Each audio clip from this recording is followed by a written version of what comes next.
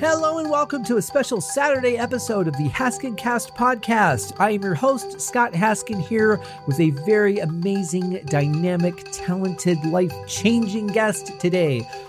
Laura has been, she's the author of the book, The 6 Habits. We're going to talk about that. We're going to talk about her up-and-coming TED Talk, which, if you're listening to this on release day, is 1 week from today. It is going to be November 21st, the year 2020.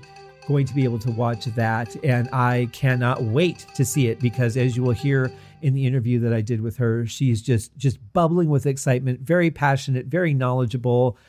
How can you not just want to hang out with this girl? She's absolutely incredible. So before we get to that, I wanted to let you know that Uriah Heep, the Magician's Podcast, is now active and available. There are episodes that you can listen to.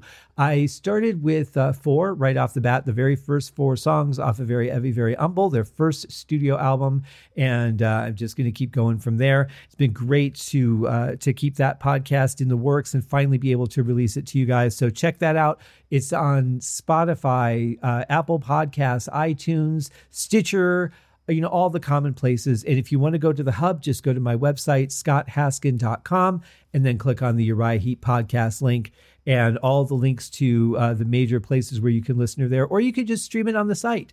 And then I also have a list of all of the seasons of the show.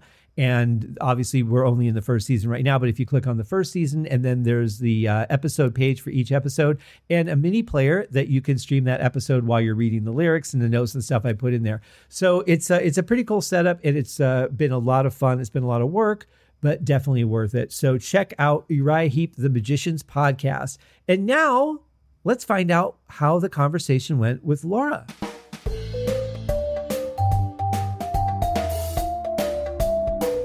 All right, ladies and gentlemen, I always say I'm excited every time I bring a guest on the show, but I am super excited because right from the moment that I met this wonderful young lady, she and I just hit it off like crazy. She is a fantastic author. She is my second guest who has done a TED Talk that you will be able to see very, very soon.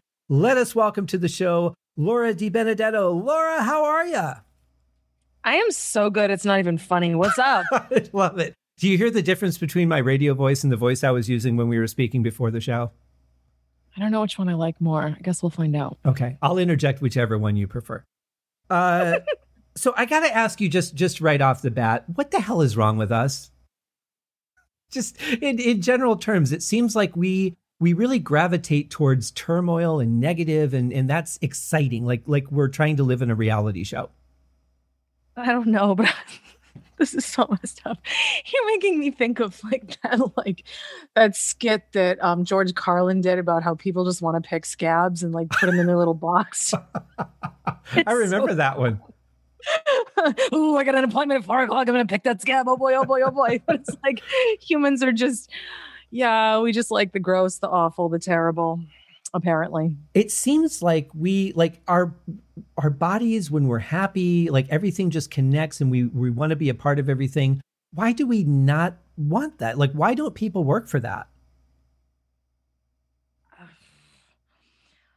It's probably too broad a question, I realize. I would say I think that a lot of times we don't always go toward happiness because it seems like almost something like we've been socialized to demoralize, going after happiness is wrong because it makes you selfish. And our society socializes you to not do selfish things. So you should give someone else the shirt off your back instead of having a shirt for yourself that you worked for. Yeah, totally. And it's one of those things. Take a look at mothers. Mothers are expected to sacrifice for their children. Obviously fathers do as well, but they're expected. If your child is starving, you give up your food. Your child eats, you don't. And it's it's kind of the same thing. It's well, I need something. Well, I know, but I need it. So I have to come first. It's just, I don't know. It's not a healthy way to be. And yet that's the society we've built. So welcome to the jungle. We've got some weird stuff. There you go. I subscribe to what I call the airplane theory, which is if you listen to them, when you're getting in the airplane and then they give you all the instructions, they say, Do not attempt to help someone else until you have securely fastened your mask. And I think that that's kind of life. Like, you should have your own foundation before you start giving away things to everyone else. Bingo. So that's what we're going to do. I'm just going to pretend I'm on a plane all the time.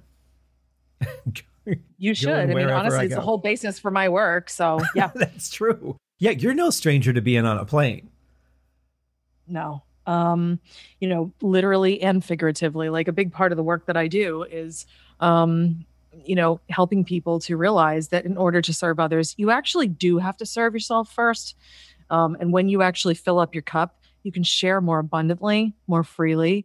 You can show up for others in a bigger, better way. Oh, and you don't feel guilty about it. But when you rob yourself blind, you're pouring from an empty cup, you're just tired and you're actually not that good. And that's really the programming that we've been thrust into. Yeah, totally. It's like, oh, sacrifice self and then you're virtuous. Screw that. Right. Yeah. I'm not doing it. I'm sorry. I want a bicycle. I'm going to go buy a bicycle. Well, I can't walk the strip anymore. You're making anymore. me think of that. That's the Queen song. Oh, yeah. Right? There's a great Queen podcast called Lap of the Pods. And it's all of, like, every episode they review a Queen album. And I think they're in Scotland. So they have these really nice thick accents, too, that makes it more interesting. I just picture them sitting around on wooden crates and, with a big bottle of lager and just talking about Queen. It's a great show, though. Are they in kilts in your mind? In my mind. Oh, absolutely. Yeah. Absolutely. Okay. And just like a bare chest with like a blue mark across it, just ready to go into battle. Yeah. And probably like tons and tons of curly chest hair. Yes. Oh, man. If you're going to visualize, do it right. Yeah. If you're going to do it all the way. But right. You have, so to kind of gauge how happy people really are, you've created a quiz. Yeah, I have. So I'm a geek that loves spreadsheets and quizzes and tests. And oh my God, give me a good quadrant. This is why we get along. I'm such a dork and a proud dork, damn it. So I found, just being an entrepreneur for so many years, I thought I was happy because I was like checking all the boxes and doing all the things. But turns out, no, I wasn't happy. I had lots of things that looked like happiness from the outside, but nothing was truly happy on the inside. It was just this big hollow drum of like echo. And it's like, ooh, that sucks. And when I was able to see it, oh, I'm not as happy as I thought I was. That is when I finally invited myself to do something about it. But when you're living in denial, you're just going to stay on the hamster wheel and momentum for momentum's sake. Nope. That's a really good point. And I think, too, that people are sometimes afraid to say they want things because maybe if they say it out loud, it won't happen. Like, what do you call, like a superstition. Yeah. There's a lot of that. But I think we need to give ourselves courage to be, to say, I want to be happy. I deserve to be happy. I did. And so, yeah, people can go to my website, take the quiz. It's totally free. You can get, it'll take you maybe 2-3 minutes to fill it out. But the thing is that people don't look for happiness in the places they should be looking for it. They always look at it through like things and status. And do you have enough awards? And do you have enough stuff? Do you have enough kids? Blah, blah, blah. It's like, it's more in like how you think, so go through the questions. And then at the end of it, it's like, how happy are you really? And that's the truth. We need to operate from a place of truth. That's kind of how I live my life, is my, truth, logic, facts, science. Those are my basis for every decision that I make. That's really interesting. It's hard for me to kind of grasp the idea of science and happiness, because science is just so almost cold sometimes and just so straightforward. And happiness, there just seems to be so many variables, and yeah, but you can't really account for this on a spreadsheet. It's like, it's just a feeling sometimes. Yeah, it is. But, science also includes the mental sciences, like psychology. That's a science, That's true. It's a study of like thought and, like feelings and emotion, and like all of that is science as well. And so, I was actually delighted to discover in all the research that I was doing leading up to writing my book and trying to change my own life that, turns out you can apply a nice, nerdy little formula to happiness. It's actually really scientific. It's easy. And if you can get your brain to do these 6 things, you can have anything you want in your life because you will no longer be an obstacle. Well, wait a minute. Book, are you talking about the 6 habits? Did that sound commercial enough? I think it did, Scott. Thanks for asking. Well, you're welcome. Let me tell you what you won. It seems, Oh my Lord. it just seems like it's too easy to narrow it down to a few things. But really, I think that's the problem, is that we're always thinking that, well, that's just another formula, or it really isn't that. But yet it is, because we don't need it to be a giant thing. Sometimes it's the simple things that make the biggest difference. Well, it is the simple things. And this is the thing that probably like just rocked me to my core, because I've read a million books.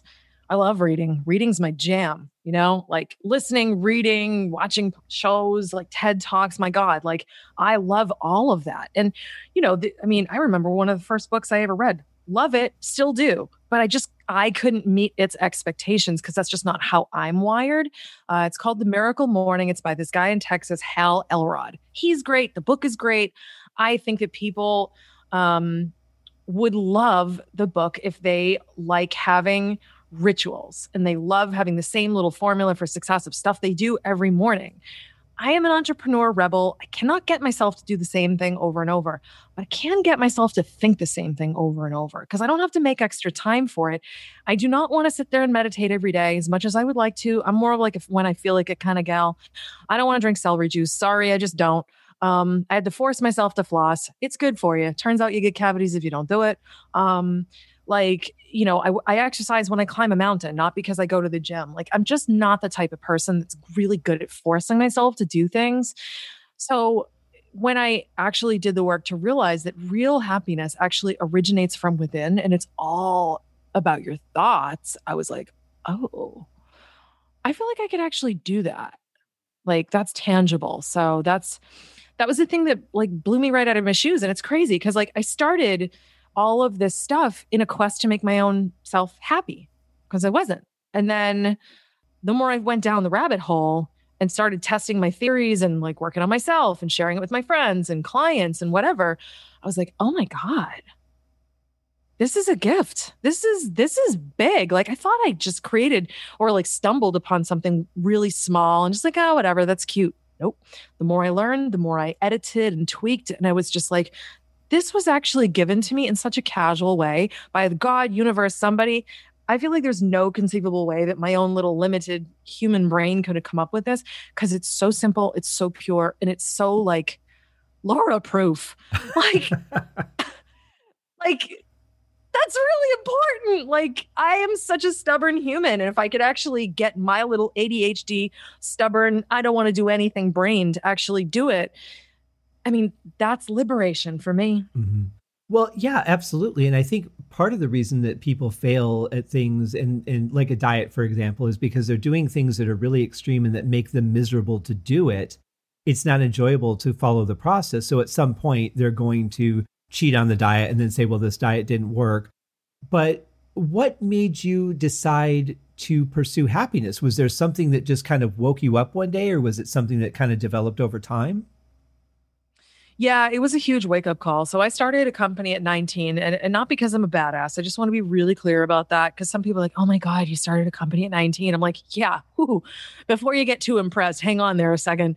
I had 14 jobs in 1 year, quit half, got fired from the other half. I was unemployable. I kind of had no choice. So just hold off on the adulation here. I was just the unemployable. So I started a company, just kind of doing my own thing. And I worked at it really hard for like 19 years. And I got to the like, quote unquote, finish line where I was like, I'm going to move on and do something else. And I was like sitting around basically in a pile of all my quote unquote prizes. I had a house full of beautiful stuff. I had a beautiful home. I had gone everywhere in the world. I had money, wonderful husband. I had all the beautiful things on paper that should theoretically make you a happy person, except I was kind of a miserable loser. Like in my head, I was just ungrateful, grumpy, and I was feeling so depressed. I hated myself and I was ashamed of my accomplishments. Like it wasn't enough. And oh my God, it was so toxic. I was my own toxic waste site. So like when this happened, just everything came to a head and I was like, okay, I should be happy right now. I'm not. Something's wrong. And I started to look as an entrepreneur, because that's what we do. We look at problems and we solve problems all day long. I looked at it and I was like, I think I've been getting this happiness thing wrong. I don't know how I've been getting it wrong. So I should probably figure that out. Not sure that I've got the definition right. So let's actually find out, what is happiness for real? How can I find it? How is it created? So what I found out was that happy things are not they're not the source of happiness. They're actually the result of happiness. And that's the thing that like really blew me right out of my shoes. I also found that happiness is abundant in people that had 6 core thought patterns or mental habits. And that was the crazy part. And honestly, it just came down to, I wonder if I could do this. I wonder if I could actually learn to think this way. So I started looking at it and I was, discovering what science has to say about habit. As marketers will tell you, it's 21 days and 30 days. No, it's not. That's a lie. I say this as the CEO of a marketing company. All lies. Science says that it's minimum 66 days to form a new habit. If you're going to retrain your brain, and I'm about to be 40 in like 5 minutes here, when you've spent like 38 years treating yourself like absolute garbage, unlearning that is going to take a minute. Yeah, for sure. So it just took me a while to figure it out. And I learned more as I went. I still learn more now. I mean, I was invited to give a TED talk. And when I was writing the thing, I'm still learning. I'm just like, wow, I keep peeling back the layers. And it blows my mind of how beautifully simple it is, but also how like universal, accessible, and frustrating it can be. Well, sure. We tend to think of ourselves last a lot of times. And on top of that, we tend to think badly of ourselves because we're doing things for other people. We're told that, you need to give. And then just because of that tells you in your mind that I'm not deserving of this shirt. It's more important for this other guy that I don't even know to have it. And Correct. That does so much more than like, you should feel good about giving. But it's not that you're giving because you want to, you're giving because of the pressure, and you're telling yourself that you don't deserve it. Correct. Well, I am on a mission in life to help others to joyfully put themselves first, invest in themselves, find the happiness. Because, for years I was in pain and I didn't even know it. And it was when I got to like the end where I had like kind of like a really big accomplishment come to fruition and felt like just total numbness. That's when I had my wake up call and I realized, wow, other people are on the same damn hamster wheel and they think they're happy, but they're not. And actually, you know what the bigger wake up call was? It was the fact that I had actually been really sick for 3 years. It was getting worse and I didn't know what was wrong. Oh, it was actually that's stress. Scary. Yeah. Oh, sure. It was, dude, wicked scary. I hated it. I was like, I'm going to die. That's it. This is how it ends. I'm doomed. Well, I think in a way we are, if we're not pursuing happiness, like real happiness in our lives, if we're not doing things that fulfill us, we're kind of dying already.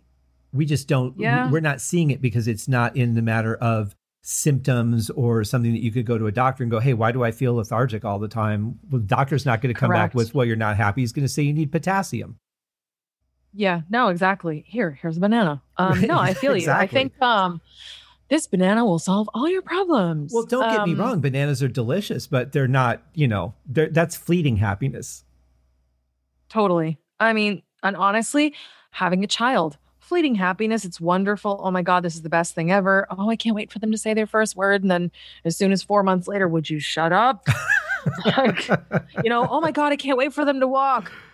Would you stop running around? Like you start a business. Oh my God, this is so great. 3 years in, oh my God, if I have to do one more proposal, I'm going to scream. You know what I'm saying? Things lose their luster because what happens is, and I realized this, and I was doing this for years, we get caught in a negative and destructive cycle of chasing highs. Because what happens is we pursue something, marriage, love, child, whatever. We achieve it, whatever it is. Then we get the emotional high. Woohoo! But then we get the emotional crash because the high wears off. A high, like ask any drug user, they'll tell you the high wears off and you got to get another one. You got to get a bigger one. Right. So you end up, what you're doing is you're constantly chasing highs from the next bigger or better thing, and you burn your ass out exactly the way I did. You burn out. I'm grateful I realized I was heading for death. And I think a lot of people don't, and then they do die. But I think about like a skier, for example. At first you're like, okay, well, we'll do the bunny hills and we'll learn how to, deal with the moguls and stuff. And then you go to the bigger hills and different courses and stuff. But at some point, done the biggest runs that they have, and you're like, yeah, okay, well, now what? And then you maybe start extreme skiing and doing things that, you could die at any second. But at some point, You're going to run out of those things, and then you're really going to be hurting because there's no fix to get. Correct. But if you can actually learn, which I did, how to source genuine happiness, the real stuff, the real deal from within yourself, you no longer need happiness from the new car, like more sex, more money, more accomplishments, the next greatest song that gives you chills, like anything. Like I love life and cars and music and sex and drugs and rock and roll, all the things, right? Sure. But that's not happiness. But if you can find it within yourself, first of all, you're never going to run out. It's actually an unlimited supply, as I found. And when life punches you in the face, thank you to 2020. But when life punches you in the face, you can punch back and be like, oh, hell no, you're not kicking me down. Mm-hmm. And you can actually rise up, you innovate, you figure something out instead of going down like a chump. Like nobody wants to be a quitter. Nobody wants to find their happiness as a result of things. People want happiness that lasts and touches every corner of their lives. And when we actually find it from within ourselves, oh my God, it's better. So much better. You show up better to others. You're a better boss, better musician, better lover, better friend, better everything. Well, would you say that, how do I want to say this? Would you say that people have been misguided as to what happiness is? Yeah, 100%. I mean, we've been trained to externalize it and look at the cover of any magazine. You've got like all these, like even Friends, even that show, Friends on TV, there is no way that those people could have had those jobs and had that apartment. That is not a realistic. No, it's not. What it does. I'm laughing because I have thought that over and over again. I know how much apartments out there cost, and the jobs they had would not make that kind of money.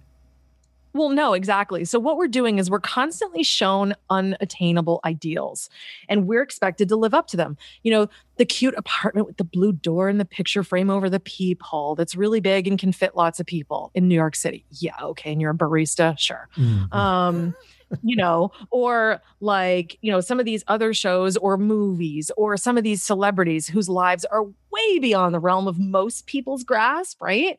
But then you look at magazine covers and you got these airbrushed women. They don't even look like that. Right. Like, why should you try to look like that? Like, women get condemned for having cellulite, or, oh my God, how dare you have wrinkles? You sinner. Like what a crime to get old. Oh no. And it's like, we're forced to believe that you must be perfect at all times. You must live beyond your means.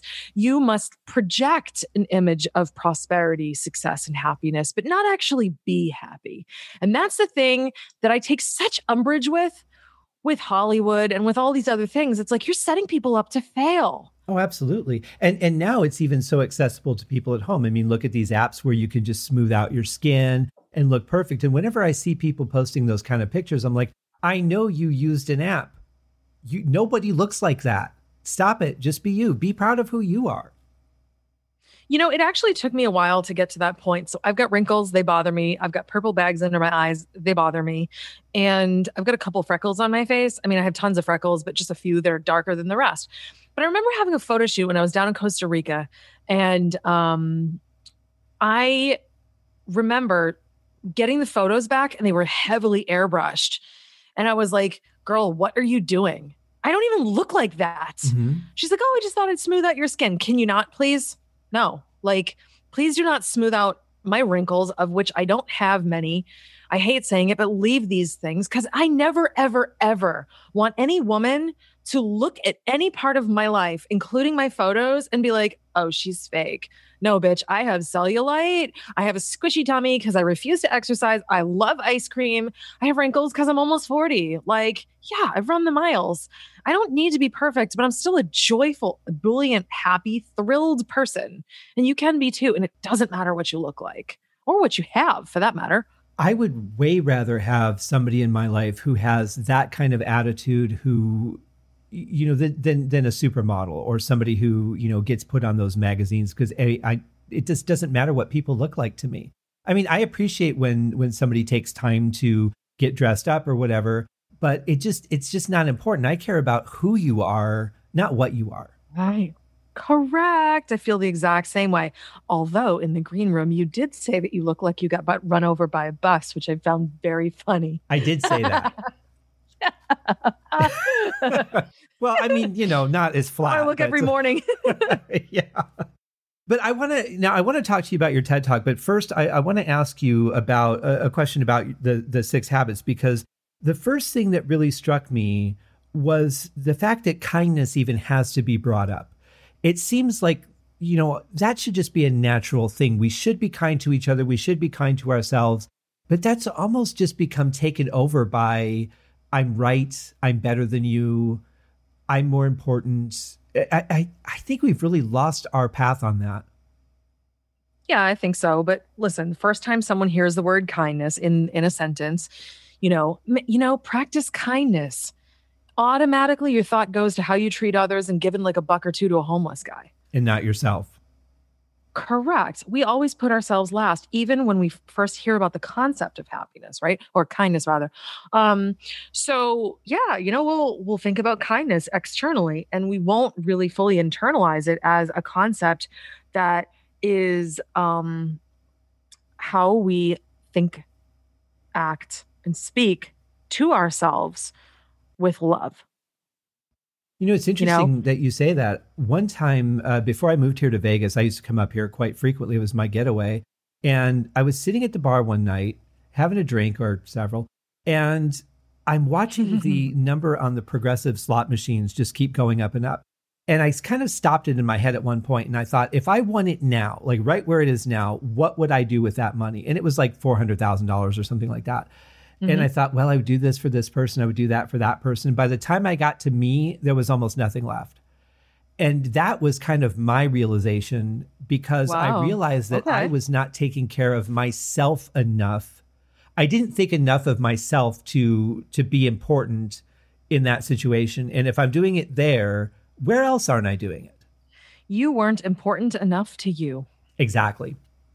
That's painful to realize, but that's the realization I actually want all of us to have, because, you know, we put our others' needs first, and it's like, oh, well, you know, I don't want to tell them that I need them to turn the TV down because I just don't want to make them uncomfortable. And, you know, I'm getting a headache. That TV needs to come down. Like, sorry, in being kind to others, it should not come at the expense of kindness to yourself. That's right. I'm going to repeat that. In being kind to others, it should not come at the expense of being kind to yourself. There are ways to coexist. And if you can't find it, look harder. Like my husband and I, we are both incredibly fiery people. Okay. He has his needs. I have mine, blah, blah, blah. I was on a podcast earlier today, and, you know, he's like trying to think, and he's trying to make calls to airlines and do all these things because we're moving soon. And, you know, he's like, oh my God, I'm so frustrated. I'm like, well, you know, I appreciate that you're frustrated. If you need to make calls, you can do it in the car, but I'm not going to try to make you comfortable at the expense of my comfort. I'm doing my show at my desk where I belong. You can move, you know. It doesn't mean I don't love you or empathize with this frustration you're feeling, but it also means that my needs are very important right now, and yours are too, but you have to solve it because you're an adult and I trust you to figure it out. And he's like, ugh, you're right. You know? So then of course, you know, he gets to his car and he's like, I love you. And I'm like, I love you too, you know? All right. Yeah. But keep in mind, like our relationship, it's probably more like balls out honest than most people's. So if it sounds like, oh my God, you're such a bitchy wife, it's like, no, I just don't need to pull punches with him and any more than he needs to with me. I don't want that. But I think that's kind of an interesting thing for people to have that perception, because that is lacking in most relationships, I think. And I just think of even friendships. People are so afraid to say, you know what, I don't like when you talk like that, or that one thing that you do really upsets me. Can we, find a way to work around? Like, there's no real communication because everybody's so afraid of hurting each other. And of course, these days, if a raindrop falls on your shoulder, people get upset. I mean, we're just like so triggered right now to explode.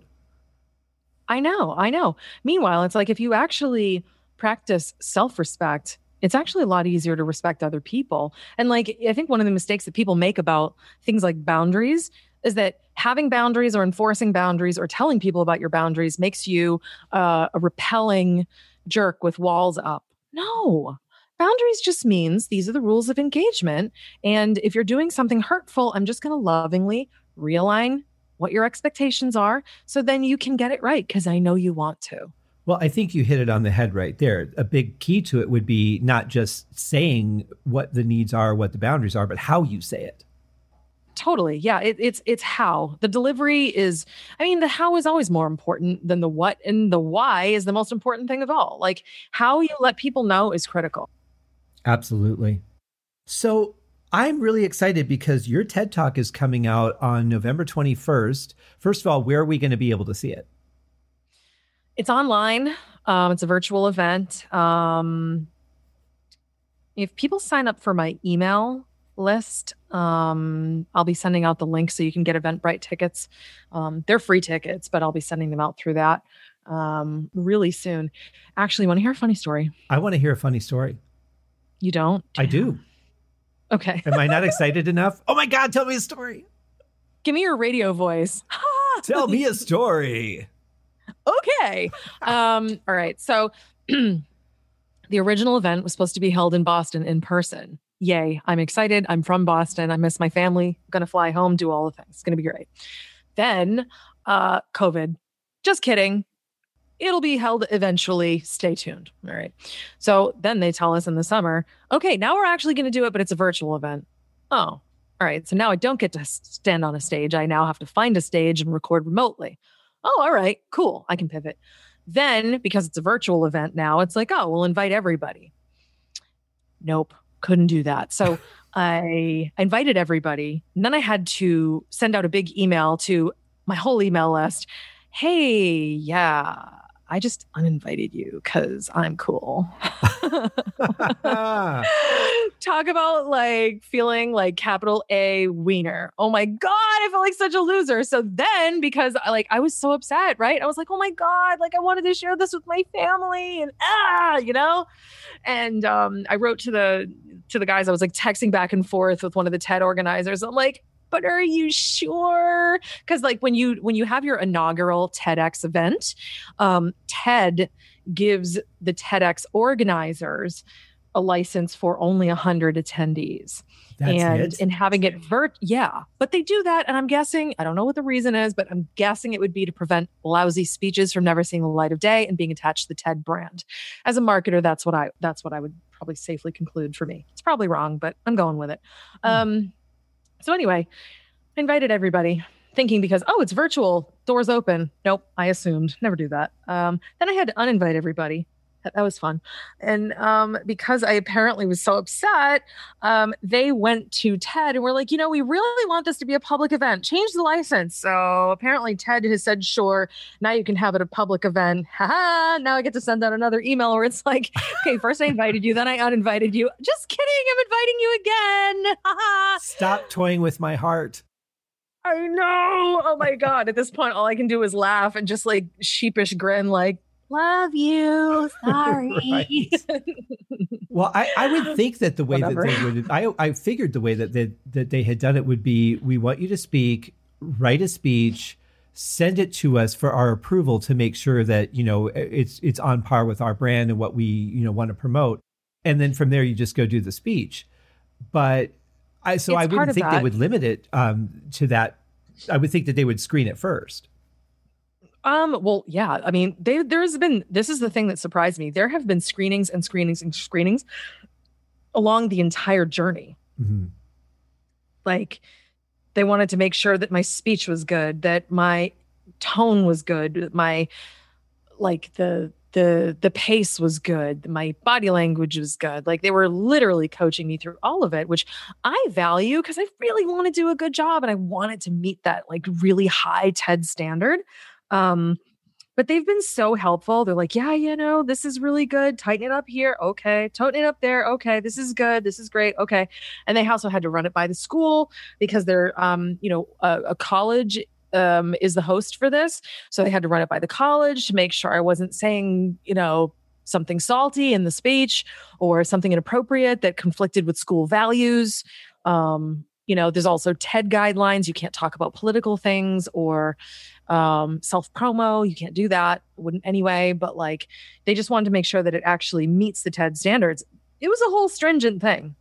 Now that you say that, it does occur to me that I don't think, because I've seen quite a few of them, and I don't think I've ever heard anyone promote themselves, like say, well, this is why I wrote my book, or this is how I came to do this. It's pretty much, here's my experience and my thoughts. Yeah. Wow. Because you're there to spread one big idea. And, my one big idea is that happiness is the product of 6 mental habits. And if you master them, you will be free to have whatever you want.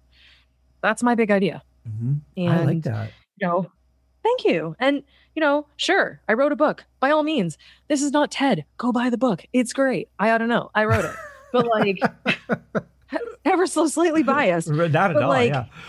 Right. But like, when you do this, I actually love TED Talks. I've always loved them because you're there to learn and people are there to share with you from a place of passion and abiding love for the subject.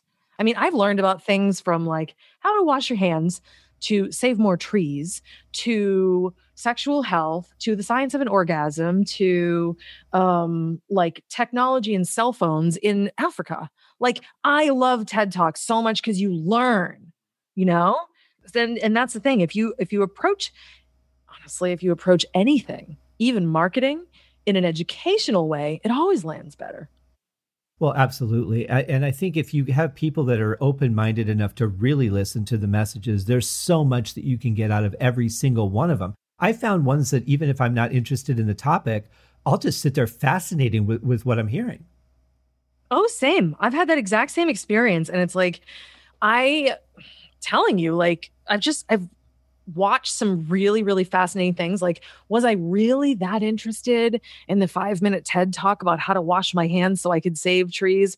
Not really, but it was really good. And I was like, that's an interesting point. So interesting, in fact, that I still actually wash my hands that way to this day. There you go. And you did it earlier. Yes, I did, because I like clean mittens. Well, there's nothing wrong with that. So I know that nowadays, you're not. No, definitely. I know that you're not somebody who can like really schedule like meditation to do that first thing in the morning. But is there something that you think people can do just to get their like I know if you work out in the morning, it kind of gets your metabolism going faster for the day. Is there something that we can do mentally to just even help a percentage to get us on the right path? Yeah, absolutely. One of the most easy things that we can do, it's accessible. Anyone can do it. You can do it in the shower. You can do it while you're brushing your teeth. You can make your coffee. You can do it on a drive. You can literally just talk out loud or in your head and make the longest list you can possibly imagine of the people and situations that you're grateful for as you begin your day every day. It's easy. It realigns your perspective, immediately puts you in a state of appreciation, and bonus points for those people that can actually find the aspects of problems that they can be appreciative for. Like, I was in an abusive relationship when I was 19.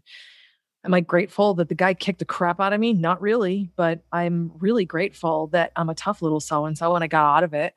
I'm grateful that it revealed the strength inside of me. I'm grateful that it taught me about forgiveness, So after all of the things that you've been through and all of the things that you've learned, Are you able to look at your surroundings and your things in your life now and feel that gratitude that you weren't able to feel when you had that first business? Oh God, all the time, all the time. Like, I practice gratitude. Like it's a lifestyle. It's now the lens that I, look around through my whole life. I say hello to my kitties and I'm just like, oh, I am so grateful you're in my life every day with your cute little fuzzy butt and your little buzz and how much you love your mummy. And like I look at my dog who's getting older, who has the most epic eye boogies. They're so gross. And I just look at her and like she farts at me and just looks up at me like she's so proud of herself. And I'm like, oh, girly girl, it's been 12 years and I am so grateful I've had you this long and I get to be your mama to the bitter end. I'm so grateful. I'm grateful for the little lizards that walk on my condo building. I'm so grateful for the fact that I've got a great car that can get me from point A to point B and I'm going to drive it till the wheels fall off. And, I'm grateful I get to see sunshine every day. And I'm grateful I get to meet awesome humans like you and share the message of like love and possibility. I mean, hell yeah. Yeah. Like I feel so good. I used to do, and I really need to get back to doing this, but I used to do a gratitude journal where every morning I would just pick 5 things and I would write them down. And they could be anything, and they could be objects, they could be people, they could be, solutions, whatever they were. And I would start thinking about them and think about not just the thing itself, but where it came from. Like, let's say, for example, a cupcake that you get at a store. So you start thinking about the cupcake and you start thinking about the person that made it and then how they got their ingredients and then the person that shipped their ingredients to them and then the person that manufactures the ingredients. And, when you start really deep diving into everything that goes into whatever it is that came into your life, there's no way you can't feel incredibly grateful for that thing. That's so true. I mean, I think we all get in the habit of just taking our lives for granted and taking the people in our lives for granted and the situations. And, look, so obviously the 6 habits has 6 habits. Gratitude is one of them, but there's so much more to gratitude than what we're talking about here. And I just want to be really clear about that. We need to really reframe our relationship with gratitude. Like, you ask for something simple, that is something simple, but reframing and shaping our entire perspectives and the way we look at life through the lens of gratitude, that is where it gets tricky. And that's where I break it down for you inside the book. You've got all the free tools that help you to actually unpack it, figure out what your unique journey is going to look like. Like we talked about earlier, you can take the quiz, you figure out exactly how happy you are. Gratitude is one of the aspects that's touched on. And more grateful people are happy. Well, I love that. I mean, that's really what I want to see more of in the world. And it's not hard. It's really not. It's just a matter of taking the time and focusing and doing it and then staying in that feeling. Correct. Well, the more you do it, the easier it gets. So, I was starting my journey of trying to like find happiness and all that other stuff from a place of very much not happiness. So was it really easy to start? No. Sure. But I got results right away. And I started feeling better right away. And that was some momentum I could get behind. I was like, oh, hell yeah. I haven't even been doing this long and I feel amazing. Just the feeling amazing kept me going. I can't wait for tomorrow. Oh boy. See, that's the thing. I think if people were doing the things that made them happy and they felt that way, they would start doing them more and give themselves more appreciation of their own self. But I think that's the hard thing, is finding that place where you can get on that ride. Just getting on that ride in the beginning. But once you're there, I think people would probably stay on it a lot longer. Oh, totally. I mean, listen, happiness is the only addiction I endorse. Nice. Not podcasting? Oddly enough, no. Because one can lose their voice. I was going to say it should be the 7 habits, but. Yeah, right. No, like, I've always been fighting an addiction in my life. I'm addicted to only one thing, and that's work, because I love it, right? And as much as I try to rationalize, oh, but it's fun for me. Yeah, your body don't know the difference. It's still work and it's still hard on your body. So I constantly have to consciously fight that one. I suppose if I actually, gave it tons and tons of my attention, I could probably figure it out really fast. But I just always liked it.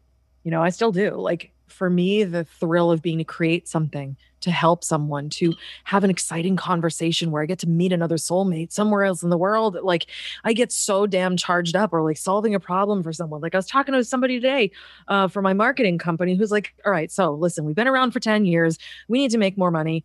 Here's the problem. And I'm like, ooh, and I could feel like all the neurons in my brain just like popping like popcorn. And I'm like, ooh, I get to solve a problem. Ooh, how exciting. And I get so excited and fired up because like these are interesting, fascinating questions, conversations, like riddles. And it's like, life is fun, you know? It absolutely is. It really can be, but it's up to us to appreciate it and make it that way. Yeah, you have to choose it. For sure. And follow through. The last thing I wanted to ask you about, one more thing before we wrap up here. You also work as a life mastery coach. How do people know when it's time to find you? Wow, that's a good question. I think when people are sufficiently frustrated with only getting so far on their own. And, you can also, there's lots of other coaches out there, life coaches, business coaches, whatever. I'm a unique brand of coach, and I only work with 5 clients a year. That's it. Yeah, it's by design because I give 150% to every single client. Like you can call me whenever you want. You can text me whenever you want. I will get back to you. We can voice text back and forth. Like I am going to hold your hand on this journey called life. Like you're not alone. If you're upset in the middle of the night and I'm awake, you let me know. Like, this is important to me and I cannot give my all to a lot of people. Furthermore, like in order for me to fully jump in the car with you, I need to be intimately involved in your life and I need to be a big part of it. And I'm also qualified in different ways than other coaches are.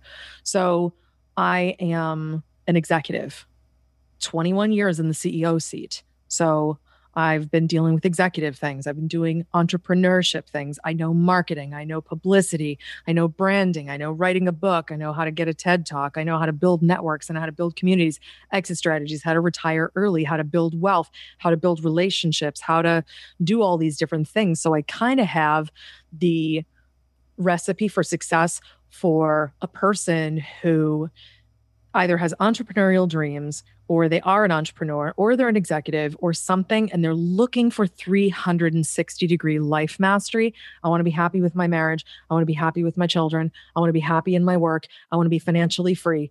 Okay, I can do all of that. I got you. I think that's really interesting because it seems like a lot of the coaches out there, and correct me if I'm wrong, because I really don't pay that much attention to the world anymore. But it seems like most of them are focused on wealth. Like everything is about money only, and they're not really looking at well-rounded life. I'm looking at total wealth in your heart more than anything else, because the money is nice, believe me. Money's great, and I can help you have tons of it. But when you're a happier human and you have spiritual wealth, you have emotional wealth, you have like romantic wealth and family, and you have wealth within you, the money gets easy. And at the same time, it stops mattering as much. Mm-hmm. When we assign so much value to material things like money and boats and blah, blah, blah, it seems so hard. But when we stop taking it so seriously and it's just fun, money comes freely and easily. But there are real skills to be learned within it, such as, this is the way that you need to be managing your money. This is how you multiply your wealth. This is how you figure out like things like exit strategy. This is how you grow your company. There's not just make more sales. There's also like, time equity and other concepts like that. Like, the whole real wealth of life is your time and how joyful you are in the time you have. Because money you can make more of. You can never make more time, but you can make the time you have infinitely joyful, richer, and more satisfying. Like if I've got 5 hours, I could spend those 5 hours working, which sometimes I choose because I love it, right? But when my husband's busy, cool, this is what I want to work on. Or I can also, and sometimes I often do, I'm going to the beach today, bye. Like the truest level of joy we have in our lives and the truest measure of wealth is the freedom to do whatever we want with our time and have that investment with our time give us returns of joy. That's absolutely true. You can't see it, but I've been sitting here nodding my head this whole time. I think Nice. part of the problem is that we tend to, because again, back to that programming, we measure that success by how expensive my car is, how big my house is, those kind of things that are all material based. And, Yeah. I don't care if you have a big house or you live in an apartment. I care about whether you're a good person, whether you're happy. That's right. And it's a crazy thing. And I've been on a lot of shows, and sometimes the hosts like really pump me up and sound like I'm, make me sound like I'm Rockefeller, and I'm like, okay. I'm not, but you'd be surprised. Like, I'm kind of like the millionaire next door. Like, I live a very humble life on purpose because I'm no longer free from needing to impress other people or needing things to make me happy. I'm going to drive my car till the wheels fall off because I don't care. It's just a car. What I care about, if I have $1,000 to spend on a better car or airfare to buy it for my parents so they can come visit me in the islands, yeah, it's going on airfare because I focus on joy. Like, do I live in a fancy schmancy, beautiful home? I do, but a very tiny one.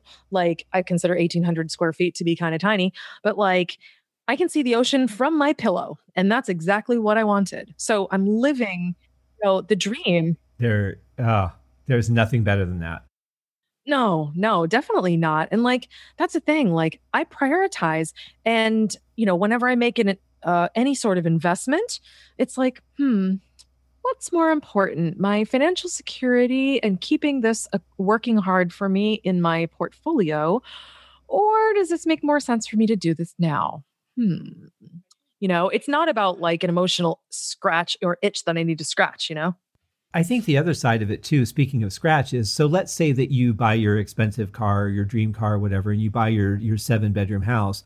You're going to become a slave to those things. And ultimately, those things are not going to make you happy. Anytime that the smallest scratch comes on that car, you're going to freak out about how much it's going to cost to repaint it, or a chip in the windshield, and then try cleaning your 7-bedroom house every couple of weeks.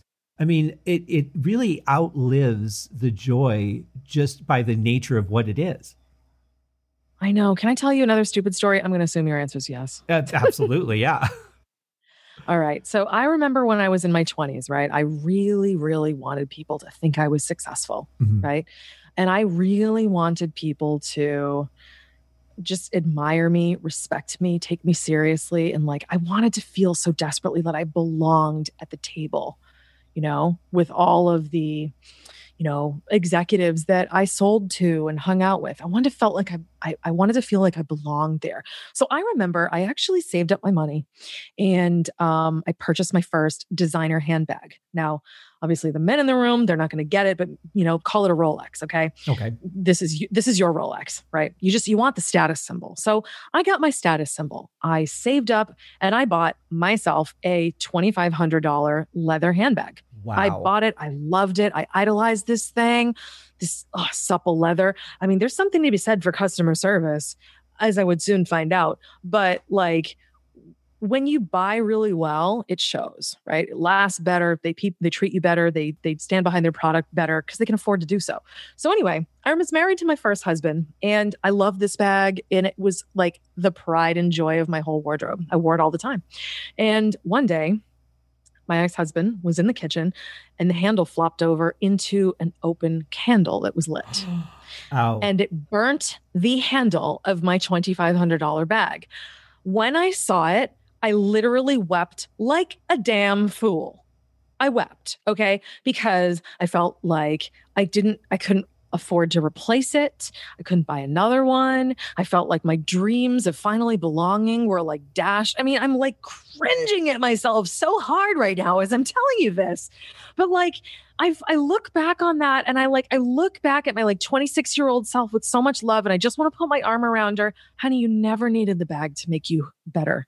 You're always wonderful exactly the way you are. Also, that's what you get when you buy bougie shit, because they actually stand behind their product. Turns out I could send it to New York. They didn't charge me a nickel, and they just replaced the handle for me. Thank God. But like, I just remember how I felt, and like the massive, like weird awakening I had. I was like, I am a slave to this object, and what this object I have allowed into my like area and my space to like define me as. And I was weeping for the loss of the identity I associated with it. Right. And it was like, I look back and I'm like, wow, that's so sad and so pathetic. I mean, anyone listening, I hope you're nodding in agreement. Yes, sad and pathetic. Yes. But like, we do dumb crap when no one's looking. And that's the dumb crap that I did. I also had a big, crazy, obnoxious home that was way too big, and cleaning it was a nightmare. Yes. Yeah. It was an absolute sucked. I think that there's the, I just spent all this money on this thing and now it's gone and I don't have it anymore. But I think more importantly is that psychological factor of watching your status being burned up and saying you don't belong here. And if you try, you're going to get burned. Yeah, it was pretty symbolic. I mean, I remember how much that hurt. And I also remember kind of like the major kind of epiphany that I had afterwards when I realized how foolish I was being to purchase something that was well beyond my means at that point in time. It really was. I mean, I saved for it. It's not like I put it on credit, but that $2,500 I could have bought, I don't know, anything that would have actually been more useful to my life. I could have paid for a really wonderful trip to explore the world and enrich my life and grow myself. I could have put a down payment towards, a home. I could have done any of those things, but instead I chose a material thing based on my insecurity and wanting to put a balm over the insecurity. And by the way, lots of people do that with their fancy cars and their fancy handbags and fancy wallets and fancy watches and cars and homes and yada, yada. Yeah. No, they absolutely do. But the idea I think behind it is if I invest in myself, I put quote marks in the air that you can't see, but if I invest in myself, I will be able to get to the point where I can have anything I want because I'm spending this money to start hobnobbing with the right people that will connect me with that. Sometimes energetically, it actually can have that effect. And, I've lived that as well. I mean, but the thing is, there's only just so much that fake it till you make it will get you. What I would rather do is I would actually rather associate with people that see my value and appreciate me for who I am, and they are where or who I want to be, that's more inspirational to me than trying to look the part. I've seen a lot of people that look like they're really successful.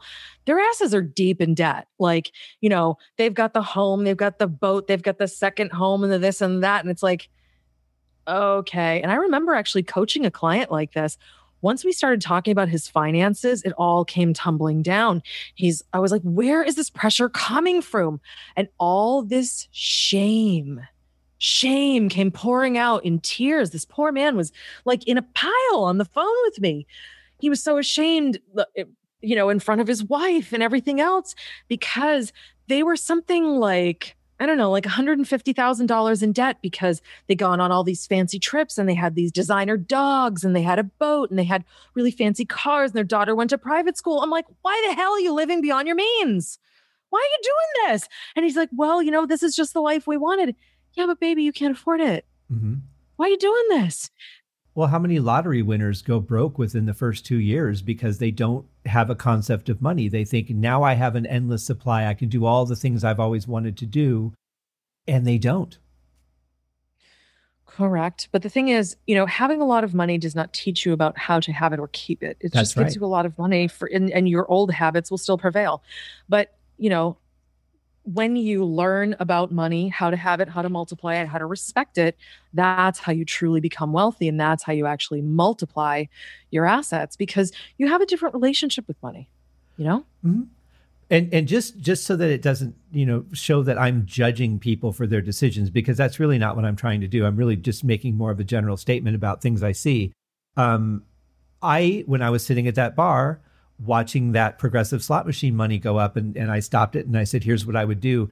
Not only did I really not give myself anything until the very end, I didn't set myself up for a future. I didn't set myself to be able to live off of that money and not have to work for years to come. I did absolutely nothing in my head now my actual actions might have been different if I had that money. But even in the thought process of what would I do with it, I did nothing for myself. No house, no future. I didn't have enough money to buy a decent car. You were busy spending it. Yeah. Exactly. And most people do that. I mean, most people do that. Like us. So my husband and I have very, very differing views around like wealth management, money. He tends to be much more loose with his expenses. I tend to be extremely tight. I enjoy keeping money because that's how wealthy you truly are, because that's what affords you the luxury of time. And, we were talking one day about this and I was like, so it was such an interesting conversation. He's never going to listen to this. So I feel free to somewhat throw him under the bus. He's not going to care. He's loads of fun. He's a good guy. His name's Amadeo. And, we were talking about $100,000. I said, now, honey, if you earned $100,000 or you won $100,000, I would think, and I made this erroneous assumption, that I would think that you would have more respect for the money that you worked for. And you would be more careful with where the money goes, how you spend it, et cetera, et cetera. And he surprised me. He's like, nope, opposite. You're kidding. He's like, no, absolutely. It's my money. I can do whatever the hell I want with it. I want to spend it. Really? What about the money you won? Well, that would feel like a gift and I would have to be responsible with it. Huh. You're an interesting human. Okay. I get a lifetime to figure you out, because like, I don't agree, but okay. It was just like such an interesting perspective. I mean, like full disclosure, like I'm not judging him. I just found it interesting. Because it's like, if you were just handed like a 6-figure sum just as a check, like for me working for that, and I've been handed a 6-figure check before. I've never won one, but like I've won, small amounts of money. I won like $300 here and I've earned $300. Like this is the most I've ever won because I'm not much of a gambler. But like, I remember the feeling like the $300 that I won felt like mad money, but the $300 that I worked for, I infinitely respected it more, because I put so much into it. Right. Right. And you look at whatever you did with that money and you look like, let's say that you bought yourself something that you needed, even if it was something that you needed. Like I had to replace my washing machine and I used the money that I worked for to get that washing machine. Every time you go to do a load of laundry, you're going to think about how hard you worked for it. Whereas if it was a gift, right, you're probably not even going to notice it most of the time. The only exception I'll make for that is my coffee maker, which was a gift, and I will be grateful for that thing until the day I die. That's awesome. I also, listen, to your point, I kind of think my husband might be a little bit full of crap because I remember before COVID, he had a really, really good job and he was making a lot of money. But he was working in tourism. Tourism died here on the island. So, you know what happened. And I do remember how respectful he was of his money. And he was like super judicious. This goes to this is going in investment. And I'm like, so when we were having this conversation, I was like, are you sure? Because I remember the last time you were making bank and you were like really like pinching those pennies really hard. Like Lincoln was screaming. You sure? Well, if anyone ever hands me a 6-figure check, I will happily call you and let you know how I felt about it. Please do, because that really is interesting. And then, well, also how you feel about it, but then what you actually do. Because those might be two different things. Very true. Just like I said, if I were sitting at the bar, imagining what I would do with that money versus actually somebody handing me a $400,000 check and me going, okay, here's what I'm actually doing with it, would probably be completely different things. Also, if somebody had to be the check, I would not be making those decisions after a couple of glasses of White Russians. No. Are you kidding me? Like I like to have those conversations just, offhand, after a couple of martinis with my girlfriend. So if you won $1 million today and you didn't need the money and all your bills were paid, what would you do with it? Your house was paid off. Like it was truly frivolous money. What would you do with it? And those conversations are just kind of fun because it's like, especially after a couple of martinis, you get to see what you really care about.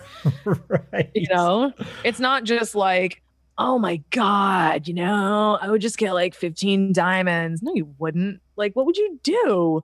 Most of the answers that I get from people, it's usually like, once we stop being selfless, our selfish answers usually are about like vitality. Like, oh my God, I want to travel. I want to have a home here in like Tuscany somewhere. Oh my God. They tend to be like joyful things, and giving to others is truly joyful. Like if someone were to hand me like, let's say $1 million today, yeah, without question, I'd be like, okay, well, clearly, hello, second home in Tuscany. Okay. Right. Yeah. Oh, by the way, mommy, daddy, I'm hiring global movers. We're going to go ahead and pack your shit because you're coming. There Okay. you go. That sounds fun.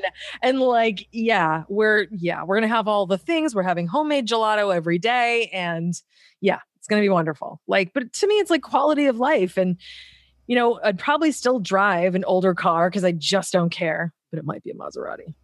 Might be. An older Maserati.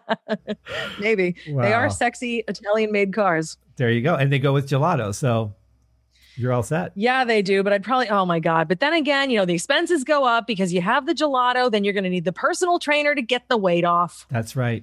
Yeah. See, where does it end? Lord knows if I have gelato, I'm going to blow up like a tick.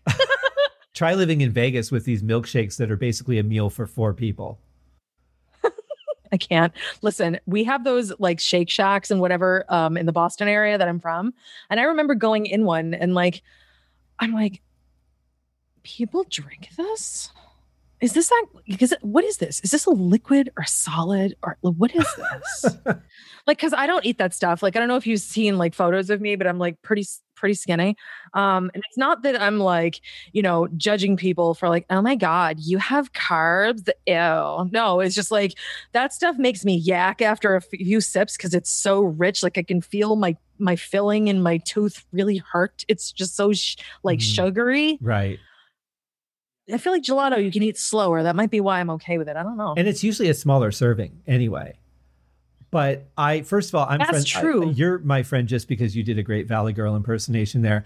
But I'm talking about the kind of shakes where the cup is coated in like a cream and then they put candy around the cup and then they're putting like slices of cake on it. The thing is pouring out of the cup as big as the cup is. I mean, I've seen those. They're so sinful. They're insane. I mean, really, 4 people should not be eating one of those things, let alone one person by themselves. I got one as a treat one time, and I think I ate a 16th of it, and I was about to go into a coma. Oh my God. Yeah, that sounds pretty accurate. Yep. I remember, do you see that movie WALL-E? I did. Okay. Do you remember how all the people, like all the very like humanoid fat people were like floating around in their chairs with their like meal in a cup? That's what one of those shakes sounds like. Yeah, except nowhere near the nutrition level. No. Today's meal in a cup is red. Laura, you have been so generous with your time. Thank you so much for coming on the show. I'm really excited about your TED Talk. I'm going to have the link to your website in the show notes so everybody can sign up for your email. And I'm just so excited for that to happen for you. But also, the 6 Habits, so important. It's on Amazon. That link is also in the show notes. So go check it out, people. It's definitely something that, everything has the potential to change your life. It's what you do with it. Amen, my friend. Thank you so much for having me a part of this conversation. It's been a blast. You're one of my new besties. Yay! I love this. Excellent. Well, Yay. I have had a great time. We'll definitely do this again. Yay! All right, I'm in. Take care, my friend. Thank you. Bye-bye.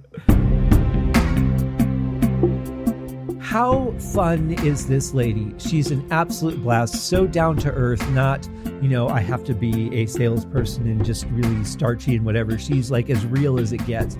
So go check out her website. The link is in the show notes. Check out the 6 Habits. You can also get it on audio on her website, and stay tuned for her TED Talk coming November 21st, 2020. And go to her website, take the quiz, and you should be getting the link to the TED Talk. So thank you guys for joining me for another week of the Cast podcast. Please remember to go to iTunes, Apple Podcasts, wherever, leave a rating or review for the show. Apple Podcasts is the best spot. Thank you guys for listening. I'll be back this coming Wednesday with another episode before we end with the year-end break. Talk to you guys soon. Bye.